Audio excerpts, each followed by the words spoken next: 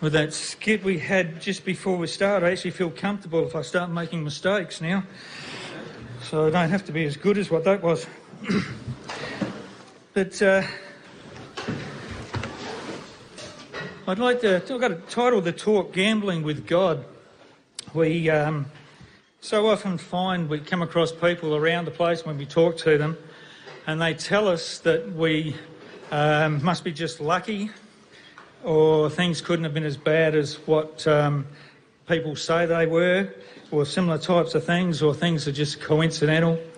And you've got to wonder what a coincidence is when you're walking with the Lord.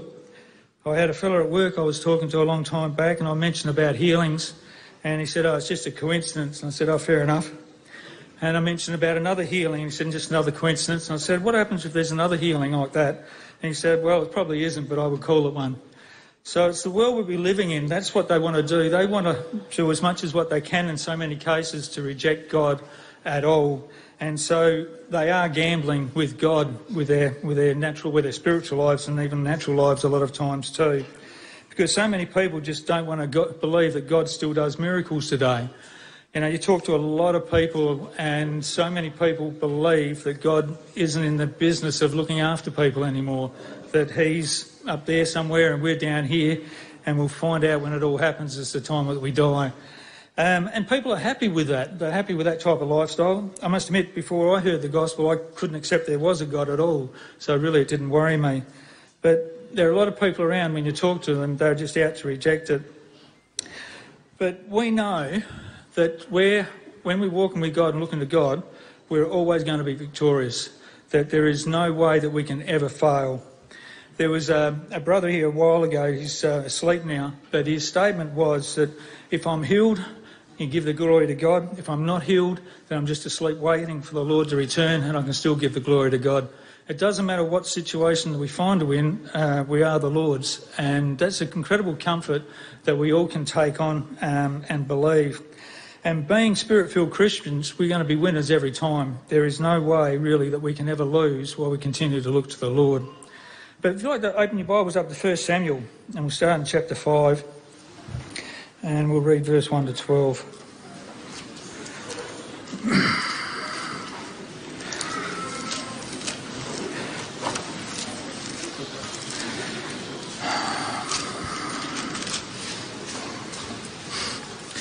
Just a bit of a backdrop beyond this story. The children of Israel and the Philistines are having a bit of a set-to. The Philistines have beaten the children of Israel in one battle, so the children of Israel decide they're going to get the ark, they'll take that out with them, and they'll win the battle, and it won't be a problem. The Philistines saw it coming and heard the tumult, and they panicked, and then somebody said, "Wake up, princess, we're just going to have a settle down here and we'll have a go." They won the battle, they took the ark, and they took it with them. And here in verse 1 it says, "And the Philistines took the ark of God, and they brought it from Ebenezer to Ashdod. When the Philistines took the ark of God, they brought it into the house of Dagon and set it by Dagon. And when they of Ashdod arose early on the morrow, behold, Dagon was fallen upon his face to the earth before the ark of the Lord. And they took Dagon and they set him in his place. And when they arose early on the morrow morning, behold, Dagon was fallen upon his face to the ground before the ark of the Lord. And the head of Dagon and both his palms of his hands were cut off upon the threshold, only the stump of Dagon was left to him. Therefore neither the priest of Dagon nor any that came into Dagon's house tread on the threshold of Dagon in Ashdod unto this day. But the hand of the Lord was heavy upon them in Ashdod, and he destroyed them and smote them with emerods, even Ashdod and the coast thereof. And when the men of Ashdod saw that it was so, they said, The ark of God of Israel shall not abide with us, for his hand is sore upon us and upon Dagon our God. And they sent therefore and gathered all the lords of the Philistines unto them, and said, What shall we do with the ark of God, the God of Israel? And they answered, Let the ark of the God of Israel be carried about unto Gath. And they carried the ark of God of Israel about thither. And it was so that after they carried it about, the hand of the Lord was against the city with a very great destruction. And he smote the men of the city, both small and great, and they had emerods in their secret parts. Therefore they sent the ark of God to Ekron. And it came to pass that the ark of God came to Ekron, that the Ekronites cried out, saying, They've brought about the ark of God of Israel to slay us and our people.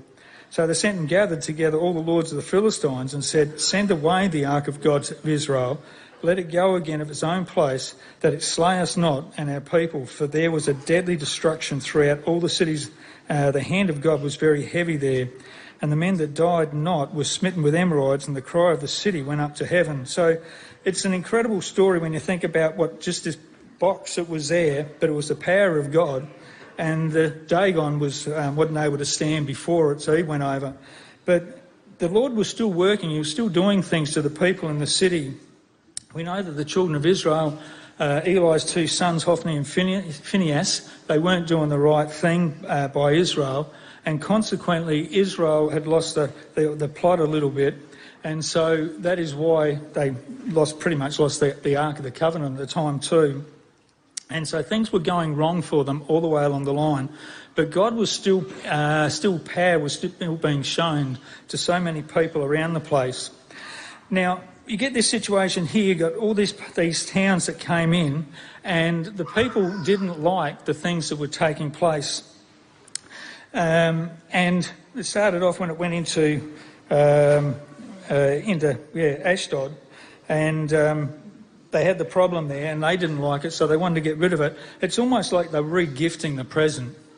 And no doubt everybody here would have done that, wouldn't they? Got a present, they thought, well, I don't really need this, we'll move it on to somebody else. And that's what the Philistines were doing here. They didn't like the present they were getting. They thought they were getting something special. They were getting the Ark of God, they're getting the power of God there, but they couldn't handle it. And so because it wasn't pleasant for them, they re-gifted it onto somebody else. And they, in the next place, well, it was Ekron and, where is it? Ekron and, the other place, wherever it was. And so they all got rid of it and wanted to move it on, the Ark of the Lord of Israel. But the thing was, when they wanted to get rid of it, they didn't want to make it look like that they were the losers. They wanted to believe that they were the winners of it all, and they were just doing the nice thing by getting rid of it. So go to chapter 6 and verse 7 through to 11. It says, they decided they were going to put it on a cart, and it says, now therefore make a new cart, take 2 milk cows, on which there has come no yoke, and tie the cows, that's what a kine is, by the way, for those who don't know, to the cart, and bring their calves home from them. Take the ark of the Lord and lay it upon the cart, and put the jewels of gold which you return him for a trespass offering in a coffer by the side thereof, and send it away that it may go. And see if it goes up the way of its own coast to Bethshemesh, then he has done us this great evil. But if not, then we shall know that it's not his hand that smote us, it was a chance that happened to us. And the men did so, and they took the 2 milk cows, and they tied them to the cart, and they shut up their calves at home. And they laid the ark of the Lord upon the cart, and the coffers with the mice of gold, and the images of their emerods. So they will set things up here, but they thought, we're going to set things up so that it's going to look like that we're doing all right, and so we're going to set a few boundaries on this. Now, if these cows, we'll get 2 cows, they've got calves, we'll just tie them to the cart, and if they head straight home or back to the children of Israel, there to Bethshemesh, then we'll know that then God's actually been doing something. Now, what they were trying to do, there's 3 things in this story that I can relate to very much so, coming from, dealing with cows, is that if you've got 2 cows that have never been tied to a cart of any description, there is no way that you're going to get them to work together if they've never been there. It would be extremely hard to harness them up for starters, because the cows wouldn't know what was going on and they'd carry on. And the other one was that they were to go in a direct line to Bethshemesh. Now, the cows come from that area. They had calves on them, so they wouldn't want to leave their calves. And so they would have stayed there in that spot, and they certainly wouldn't have worked together, and if they did, they would have tipped the cart over, or who knows what could have taken place. But the Philistines were saying, we're trying to set things up, saying there is no way we can lose this, and we're going to prove that God didn't do this and this was just unlucky. So, verse 12, it says, and the cows took the straight way to the way of Bethshemesh, and went along the highway, long as they went, turned not aside to the right hand or to the left, and the lords of the Philistines went after them to the border of Bethshemesh. So the situation happened. They were able to harness the cows up. Cows stood and were able to pull this cart together. They had left their calves behind.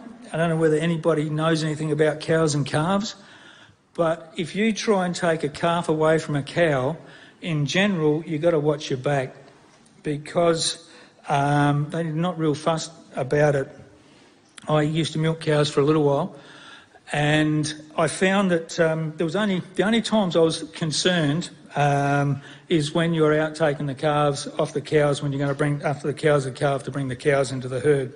In fact, I had a quad bike, and there were numerous times, once it actually ended up being turned right over because the cow decided it didn't like me, and many a time I've been up on two wheels because the cow's had its head underneath the side of the bike, because some of them aren't real fussed with it. And I've even got a few cows today that I normally mark the calves out in the paddock when they're young so I can handle them, but there's some cows that I won't go near when they've got a calf because I know I'll come off second best. So these cows, it says they went and they were lowing. They knew that their calves were behind them. And if their calves were behind them, there was no way that they were going to go that way, and there was no way they were going a direct line to where they had to go, because they had no idea where they were going anyway. So the thing is that when these Philistines were gambling, that God hadn't done that God was like their God Dagon, that he wasn't able to do anything, so it wouldn't really matter. But God actually was showing that there's a big difference between him and their God that was there, and the miraculous things took place. So if he was trying to gamble with a situation that wasn't going to work with the Philistines there, and God was proving himself that he was going to be victorious. So basically he was just saying to him, sorry guys, you're going to lose. Mark chapter 10, we'll finish up with verse 23.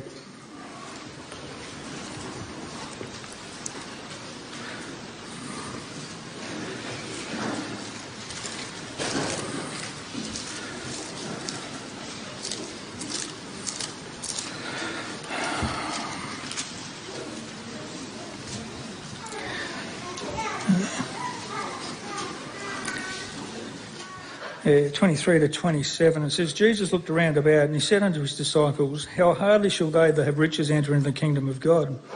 And the disciples were astonished at his word, but Jesus answered again and said unto them, children, how hard is it for them that trust in riches to enter into the kingdom of God? It's easier for a camel to go through the eye of a needle than a rich man to enter into the kingdom of God. And they were astonished out of measure, saying among themselves, who then can be saved? And Jesus, looking upon them, said, with men it is impossible, but not with God, for with God all things are possible. Humans only know the natural and the natural riches and those types of things, and that's all that they can deal with. And if you've got the natural things there, that is what they can follow, because that is what they understand. Because we've got the Holy Spirit, we don't have to look at things in that natural sort of way at the moment. That God actually has our lives in the palm of his hands. He is holding on to us and helping us and directing us, as we've heard testimonies at this camp, about how the Lord has been looking after us through whatever situation it is. And we are very much a lucky people, well, more than lucky people, because God knew us before he created the foundations of the earth and brought us to this position that we might have this relationship with God now, that we might be able to look up to God and fully expect the miraculous things to happen. You know, the natural things and the natural expectations people have are very much restricted. But when we've got God, God is never restricted in no circumstance whatsoever, because he's dealing with the supernatural side of things. The supernatural side is limitless, and that is the power that we have dwelling within us as well through the Holy Spirit. When we've got one person with God on his side, we cannot lose. And because we're a group, we're spirit-filled people, we cannot lose. When we come across situations and we tell people that God can heal or God can provide and God can do stuff, we're not gambling, because we know that God can do anything. And so because of that, we know that the victory is there. As Sister Rosie mentioned this morning about those two ladies that she knew and the situations that happened. And no doubt we've all had similar stories about things just when we've stepped out in faith. And the Lord will back us up. So we're not gambling when we use the name of God and we talk about God, because we're talking about the power of what God is able to do. We should never try and overthink things. Grant Hugo mentioned the other night too about the fact that we've got this stuff behind our eyes, hinders us, but we so often overthink things as well. We try and think and try and put natural thoughts and natural understanding into the spiritual side of things, and it never works. We just need to think and keep believing that with God all things are possible, that as long as we step out of it and we just put our trust in God and put our faith there, then we can expect the miraculous to continue to happen. And so we're not gambling with God, we're trusting him. Amen.